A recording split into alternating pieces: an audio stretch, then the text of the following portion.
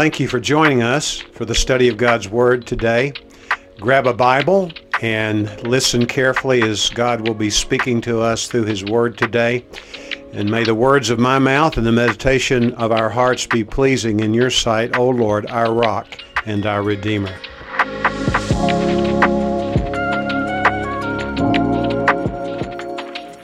Does it surprise you that 4 out of 5 Americans admit on a survey, albeit, that they suffer from some level of stress? Does that surprise you?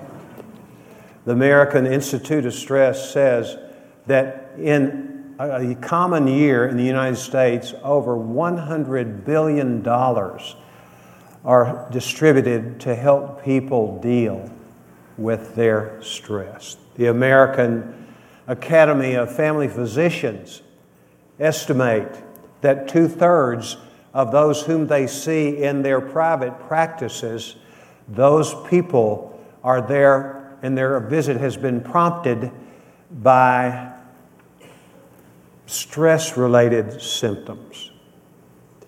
I woke up this morning earlier than normal, and when I did, I turned my phone on, and when I turned it on, I punched Google, and there's this long list of articles. Do you get that on your phone? I've never really compared notes with people about that. At the top, there was an article posted today by Psychology Today, the secular periodical that deals with issues regarding to sound mental health and how to help maintain or attain that kind of health.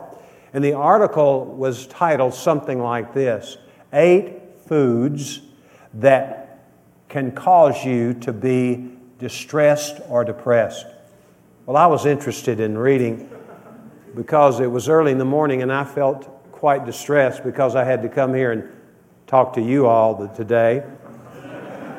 And so I looked at it and I began to look at the list. Cake, cookies, chips, breakfast cereals, bread, and then this was kind of gross, really, this next one. Reconstructed meat products. No, it was reconstituted, not reconstructed. I thought of Spam, and some of you are Spam lovers, so don't get mad at me if that happens to be your MO. And things that were snacks that were in bags, basically. And then I began to review what I ate yesterday. Yesterday morning, I had the breakfast of choice for me. I had some Orville Rickenbacker Simply Salt popcorn. I ate the whole bag. I don't even stop. The whole bag. That was my breakfast. And I topped it off with a Kickstart, which is a mild energy drink. And one of the things I left off that was on the list, the 8th thing, was sugary drinks. And I rationalize this when I drink a Kickstart 2 ways. I need a little start in the morning, and I'm not a coffee drinker, so I can drink a Kickstart, and they're 96 milligrams. I'm telling you stuff you'll never forget, I know. 96 milligrams of caffeine, which is the rough equivalent of 1 cup of coffee. So I rationalize that. But it only has 80 calories in 16 ounces. It's got sugar in it, but not that much, okay? But I ate that. Then when it came lunchtime, I had some pretzels, and I found some chili con queso. It was so good. I'm telling you, it was so good. And I'm flunking the test here. No wonder I was a little down today when I woke up. I ate 3 slices of bread, toasted 2. I was only going to eat 2. But it was so good I had to have 1 more and put butter on it, you know. It was phenomenal. Then for dinner, I had Little Caesars. And you'll be proud of me, thin crust pepperoni pizza. I was limiting my intake of bread. I didn't even know I was ensuring good mental health when I did that, alleviating stress. Then I went to a reception held for a couple who recently gotten engaged. They're going to be married on December the 2nd or 3rd. I can't remember. It's Billy Randag, who grew up in our church, and it was a great time for me to meet his fiancée.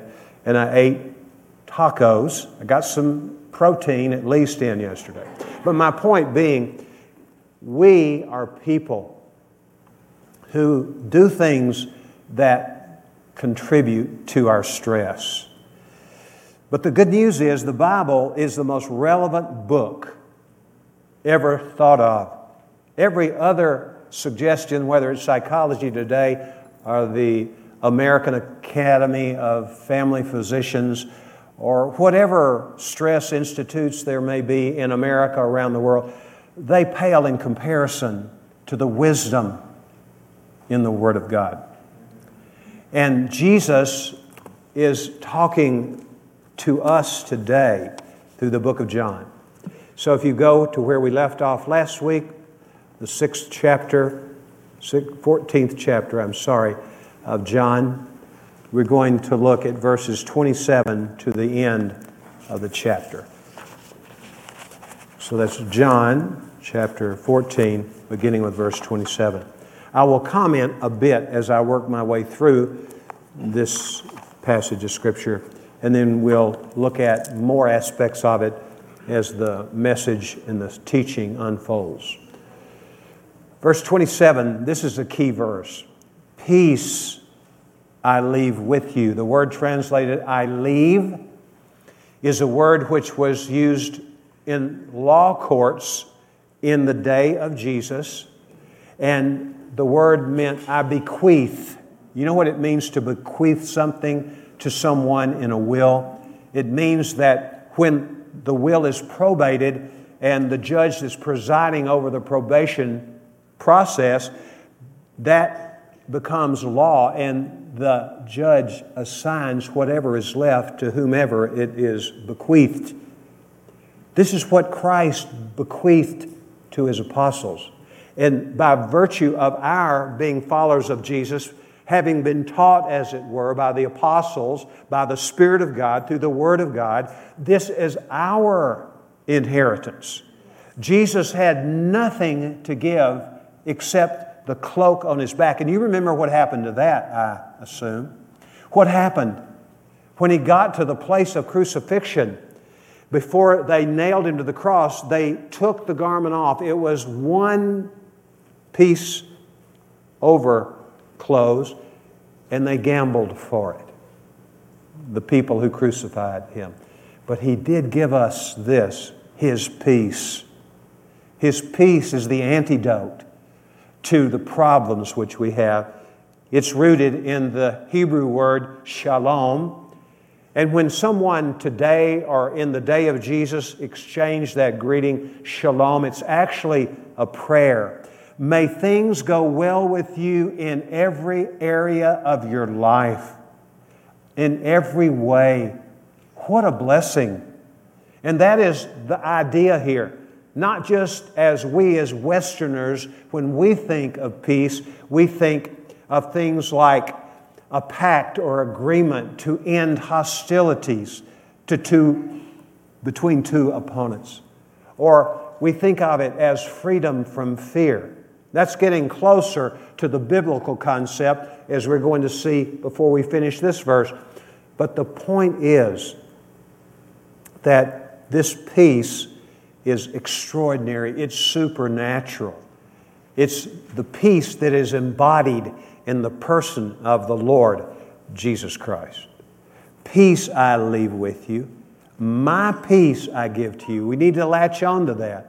We need to think about Jesus. We're going to think about some events in His life that are indicative of His peace. And we need to remember, where does He live now?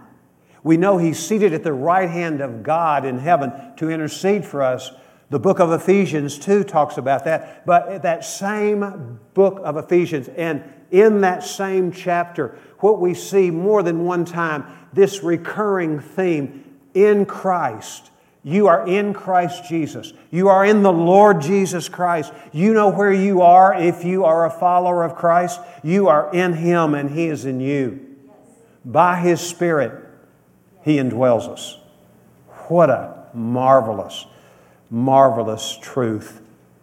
He is the personification of peace. He's in us. My peace I give to you. It's a gift.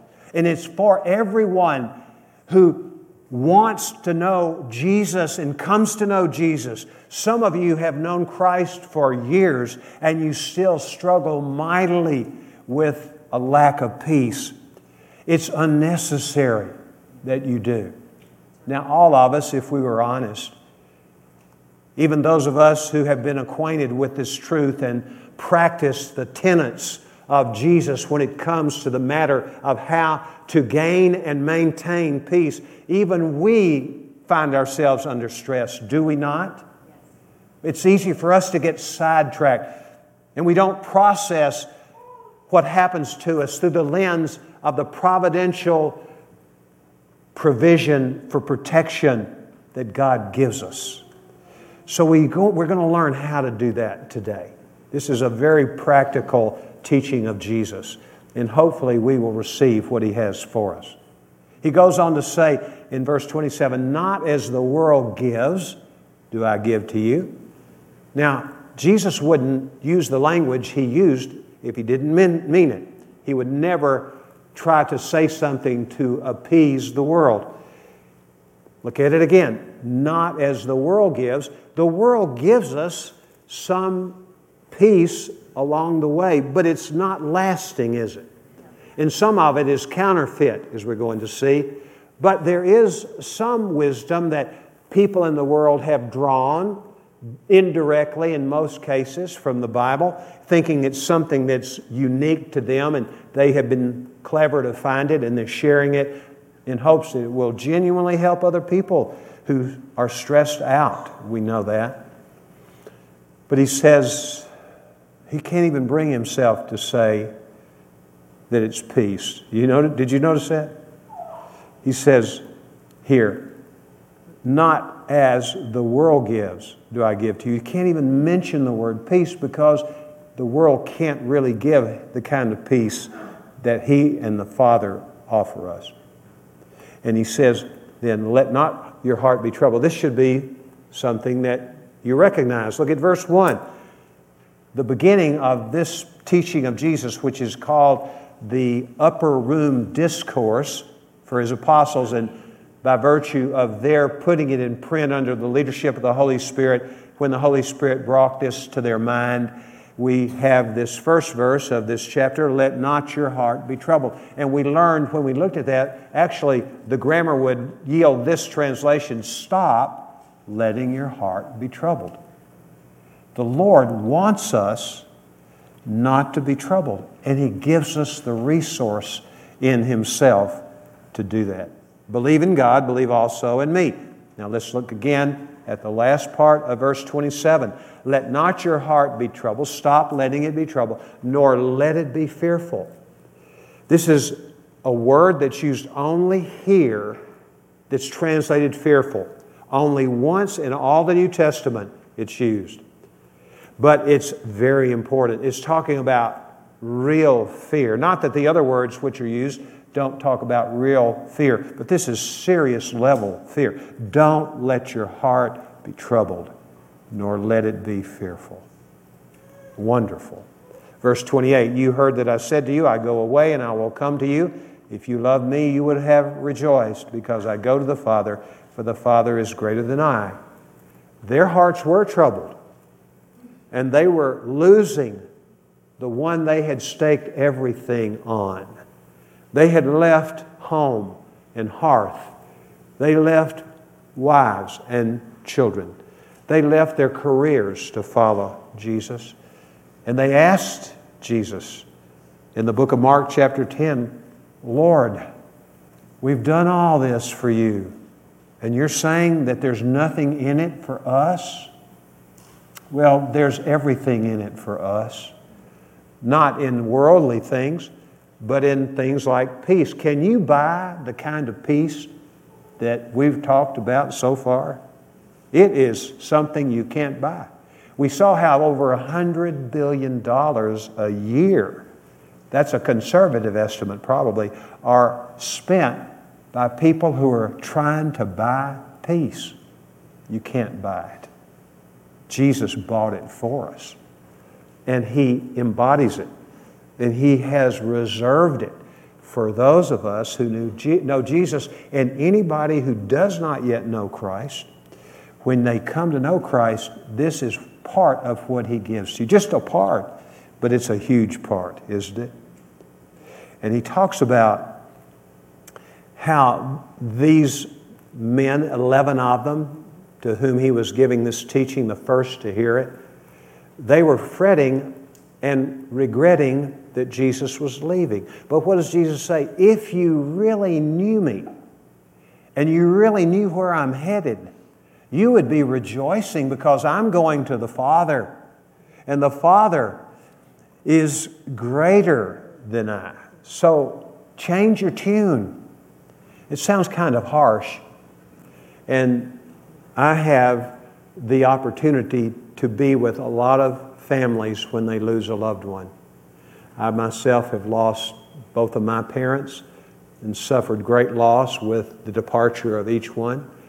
But I know they went to be with the Lord, not because they were kin to me or good or anything like that. It's because they had put their faith in Jesus Christ alone and believed what He had to say when He said, therefore, having been justified by faith in me alone, sola Christus, the solas that Caleb is going to be teaching, and I encourage you to go to that teaching beginning a week from tomorrow night. It's because they trusted in Jesus alone and they were made right with God. If you have a loved one who leaves, we do not grieve like the rest of mankind. But I take great comfort in the fact that Paul, when he writes that under inspiration of the Holy Spirit, he does not say we do not grieve at all. He says we just don't grieve like the rest of mankind. So it's not wrong to grieve the loss of a mother or a husband or a child or a grandparent or a good friend. But if they know Jesus Christ, we can have sort of the experience. It's a bittersweet experience, losing a loved one, but knowing that they're with Jesus, no longer hindered by that which took their lives, no longer hindered by their own sin that caused them grief and caused others in their life difficulty. So we need to rejoice when people who know Jesus go to be with the Lord. Many of you are familiar with Mark and Sarah Johnston. The Johnstons were active in our church probably for the better part of a decade. Their kids were born, all three of them, while they were here. Mark got a job opportunity he couldn't turn down in Greenville, Texas, and it was a big promotion and a career move that was helpful to him and their family. He moved there. Sarah followed behind not too late, and Sarah received word this month that her father passed away. He was the picture of health, 73 years old, 1 year older than I, played tennis every day, had retired from pastoring probably a couple of years ago, still active in the church, Cross Point, a wonderful church that he and his wife Darlene came from Canada to the U.S., to the other border, to share the gospel. And he went into the hospital, well, not even a hospital. He went to a clinic where he had ablation done on his heart. And he had complications. And the cardiologist said, we need to serve God with gladness. He and his wife and his family, gone. When I spoke to Sarah last week, she's not an overly emotional person, but she broke and wept, and I felt for her because she had such a wonderful father. Why would you take him, Lord? Why would you take her? Why would you take them? Lord, why? Because He loves them, and He got them out of here. That's a big deal. The Bible says there's appointed unto man once to die, and after that comes the judgment. Well, the judgment of this man, because of his faith in Christ, his dependence upon the Lord, is going to be very outstanding because he's in Christ. And we need to understand that the Lord, when He takes someone, it's not His punishing us who are left behind. It's His bringing them home so He can have that unhindered fellowship with them, and so that we who know Jesus will gather with them in heaven someday, sooner than we think, probably. Verse 29, and now I have told you before it comes to pass, that when it comes to pass, you may believe. Well, it's going to come to pass like pronto, right away. Next day, He's going to get crucified. Then in 3 days, He's going to be raised from the dead. Then after about 7 weeks, He's going to be ascended into heaven, and they don't see Him anymore. But that was the plan of the Lord for Jesus and for these dear brothers who have been used by God to do so much for us by giving us the gospel. Verse 30, I will not speak much more with you, for the ruler of the world is coming, and he has nothing in me. Who might that be? Satan is the ruler of the world. John talks about that in 1 John 5:19, and he talks about how the evil one, namely Satan, is the ruler of the world. It's not talking about the physical universe. It's talking about the world system. The system that is antagonistic. It's a spiritual system, but it's antagonistic toward God and everything about Jesus and all those who know and follow the Lord Jesus Christ. But what Jesus says is that He has nothing on me or no part in what I am about.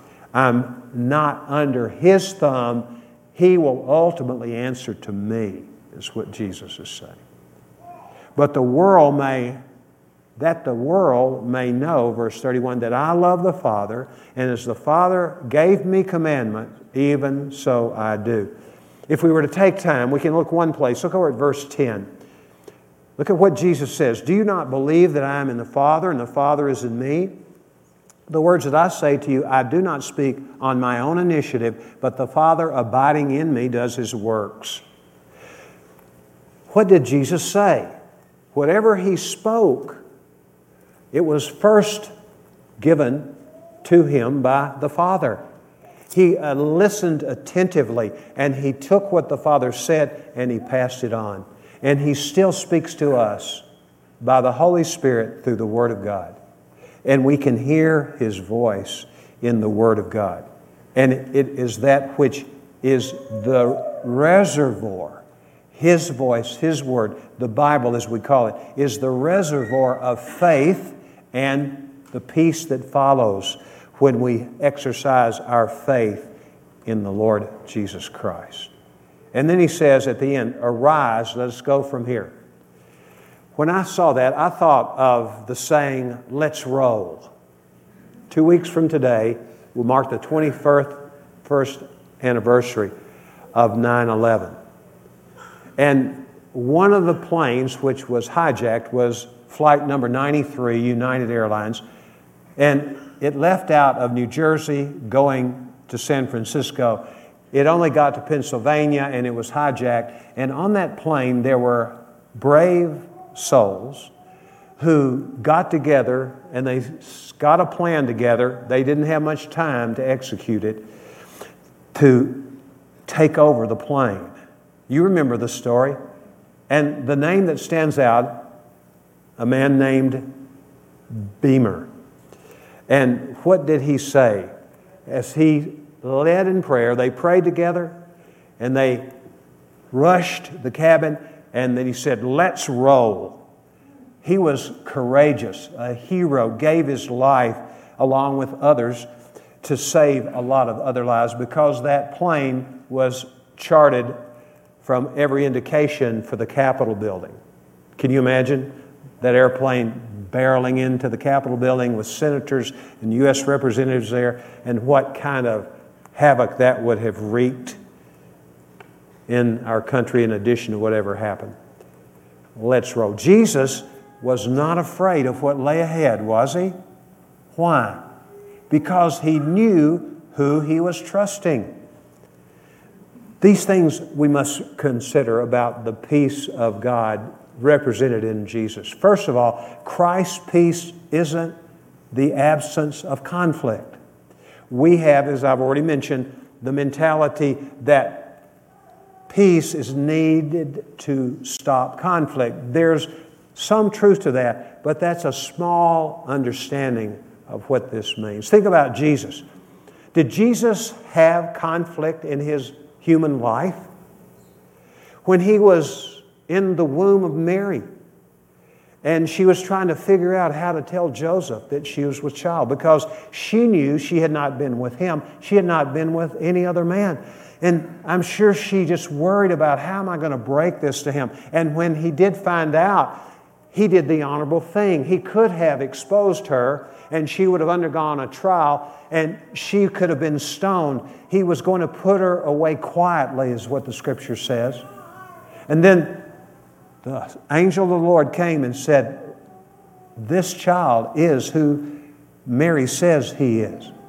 He is the Son of God. He's the Messiah. And Joseph awoke to that reality and made a great foster father for Jesus. What about Jesus' infancy? Herod the Great found out about the birth of the Messiah through the visit from the Magi, and he sent his crack troops to Bethlehem and gave orders to kill every male child under the age of 2. And that would have included Jesus. But what did the angel of the Lord do?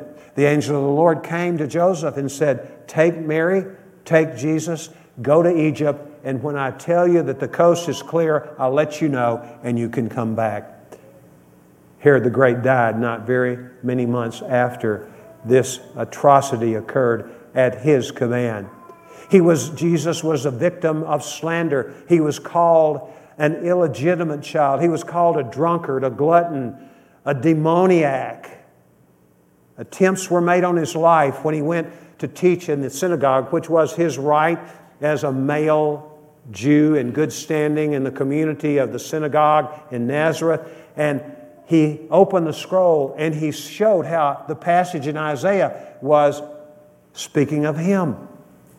And the people marveled until he got to the part where he talked about how that the gospel that he was preaching was not only for descendants of Abraham, but for Gentiles too. And it really roiled the waters.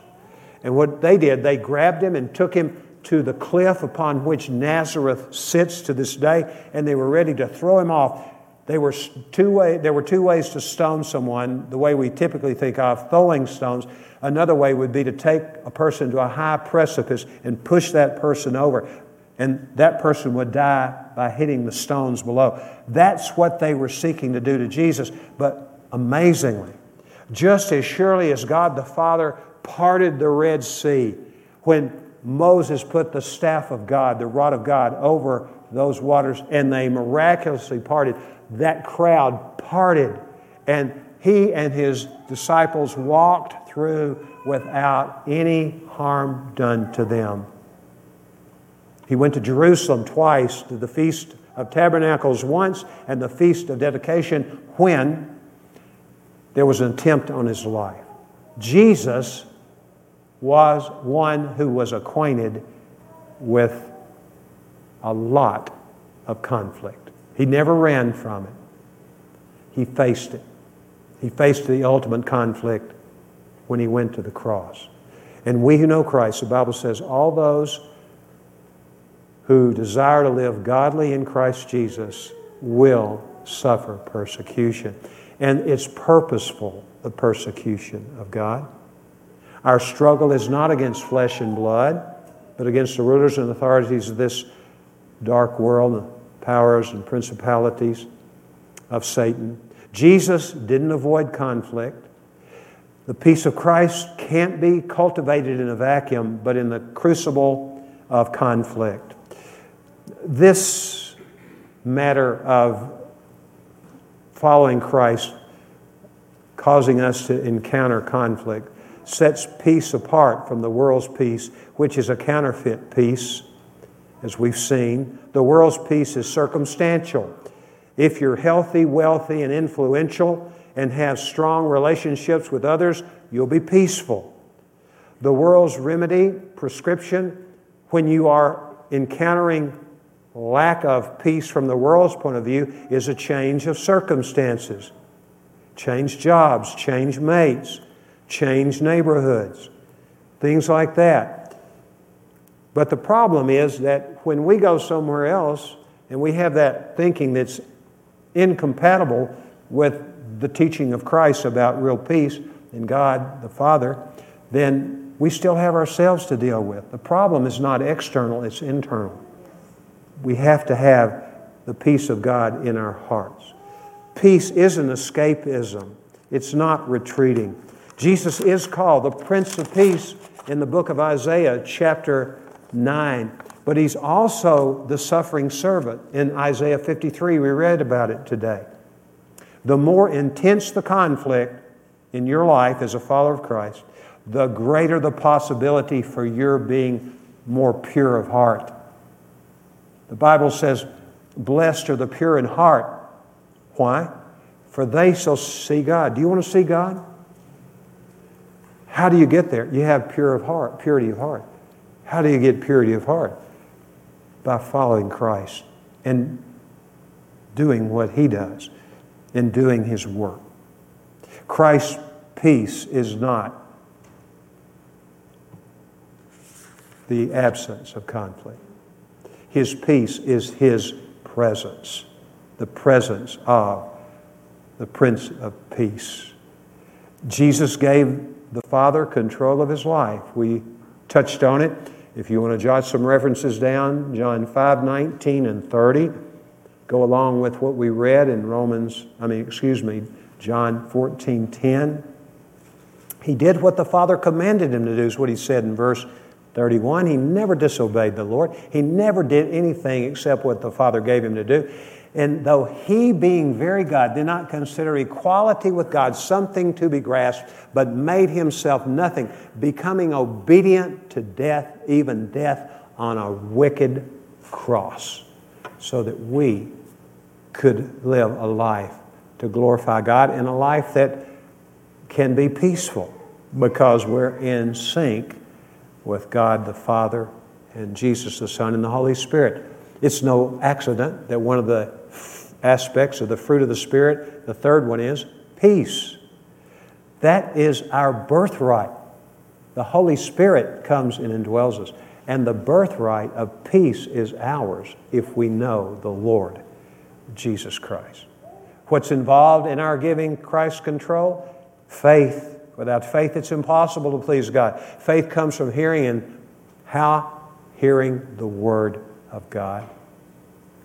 We come to the Word of God, we hear the voice of God, then we obey what God says. God didn't give Moses the 10 suggestions. He gave them the 10 commandments. And I have to be men and women who don't look for loopholes, but we take it for what it says about who we're to be, and we love to obey the Father. Don't you love it as a parent when your child grows and matures to the point where she or he says, "What can I do for you, Mom? What can I do for you, Daddy?" That's awesome as a parent, isn't it? We work hard and long to cultivate that kind of attitude in our children. God's Spirit works in us. God the Father wants us to relate in just the same way as Jesus did. Remember when Jesus was asleep in the boat, and his boat that he was traveling in was filled with sailors, and they couldn't get all the water out, and they thought they were going to drown, and they woke him up, and he didn't say a word. He just stood up, didn't speak to them. He spoke to the wind and to the Sea of Galilee. He said, "Hush, be still." The word hush is a word which was used to describe the muzzling of a wild animal so the animal could not bite. Hush. He's talking to the devil. He's saying, hush, be still. And what happened? Immediately, according to the people who witnessed it, the sea was just as smooth as silk, totally calm. We can expect victory if we live by faith and not by sight. If we obey the Lord, trust the Lord, we will get victory. This is the victory that overcomes the world. Even your faith is what 1 John chapter 5, verse 4 tells us. Jesus Christ, the Son of God, came to destroy the works of the devil, the master of upheaval. In the book of 1 Corinthians 15:33, this is what Paul wrote, that our God is not a God of confusion, but a God of peace. Don't you love that? God is a God who brings peace in the individual heart, but in a body of believers' heart. We need to become more like Christ, not just for our own personal benefit, but for the broader body of Christ, our brothers and sisters in Christ. Christ could walk into the teeth of conflict because Jesus was sure of God's providential protection and presence. I'm going to try to be quick and at the same time thorough at this point as we finish. We know that the Bible tells us in the book of Philippians that we're to rejoice always. I will say it again, rejoice. Let your gentleness be evident to all. The Lord is near. Do not be anxious about anything. Wow. But in everything, by prayer and petition, with thanksgiving, present your requests to God. And the peace of God, which transcends all understanding, will guard your heart and your mind in Christ Jesus. That's awesome.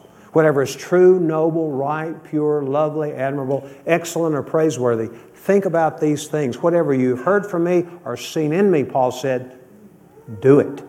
Put it into practice. He says in 1 Corinthians, imitate me as I imitate Christ. He's the great role model for us. Paul is. And so that is a beautiful thing. But how can we do that? How can we not be anxious? How can we rejoice? How can we praise God for bad things as we would describe them? Here's the key. Please get it. One simple little sentence. The Lord is near. Jesus was in the boat, wasn't he? He was the one who rescued them. He was walking at a later date on the Sea of Galilee when they were in a storm again. Jesus was there. If Jesus were here, do you think He could bring us peace? If He is in your home, do you think He can bring peace to your home? If He is in your school, can He bring peace to your workplace? Yes. And if you know Him, He is wherever you go. He will never leave you. He will never forsake you. And it's just a question of whether we understand this last thing that I'm going to share. Peace is based on the provision of just the right amount of adequacy we need to deal with the chaos. And then, in addition to that, learning and knowing how we can appropriate that, make that our own. We know we have the adequacy. Jesus, He's the super adequate one.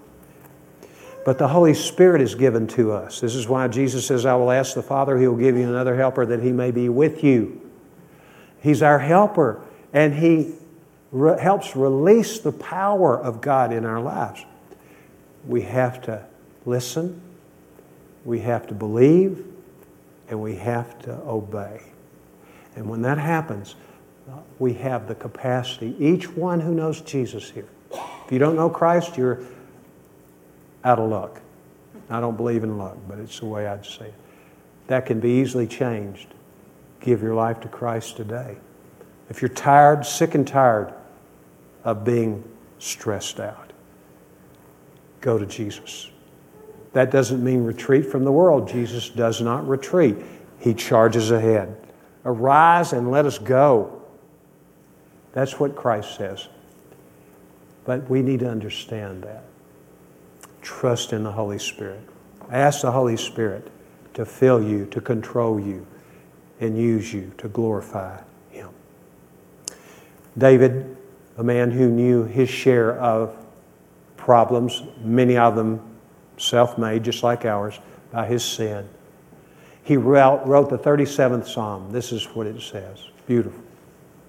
That psalm says this: the steps of a good man are ordered by the Lord. Insert woman if you're female. The steps of a good woman are ordered by the Lord.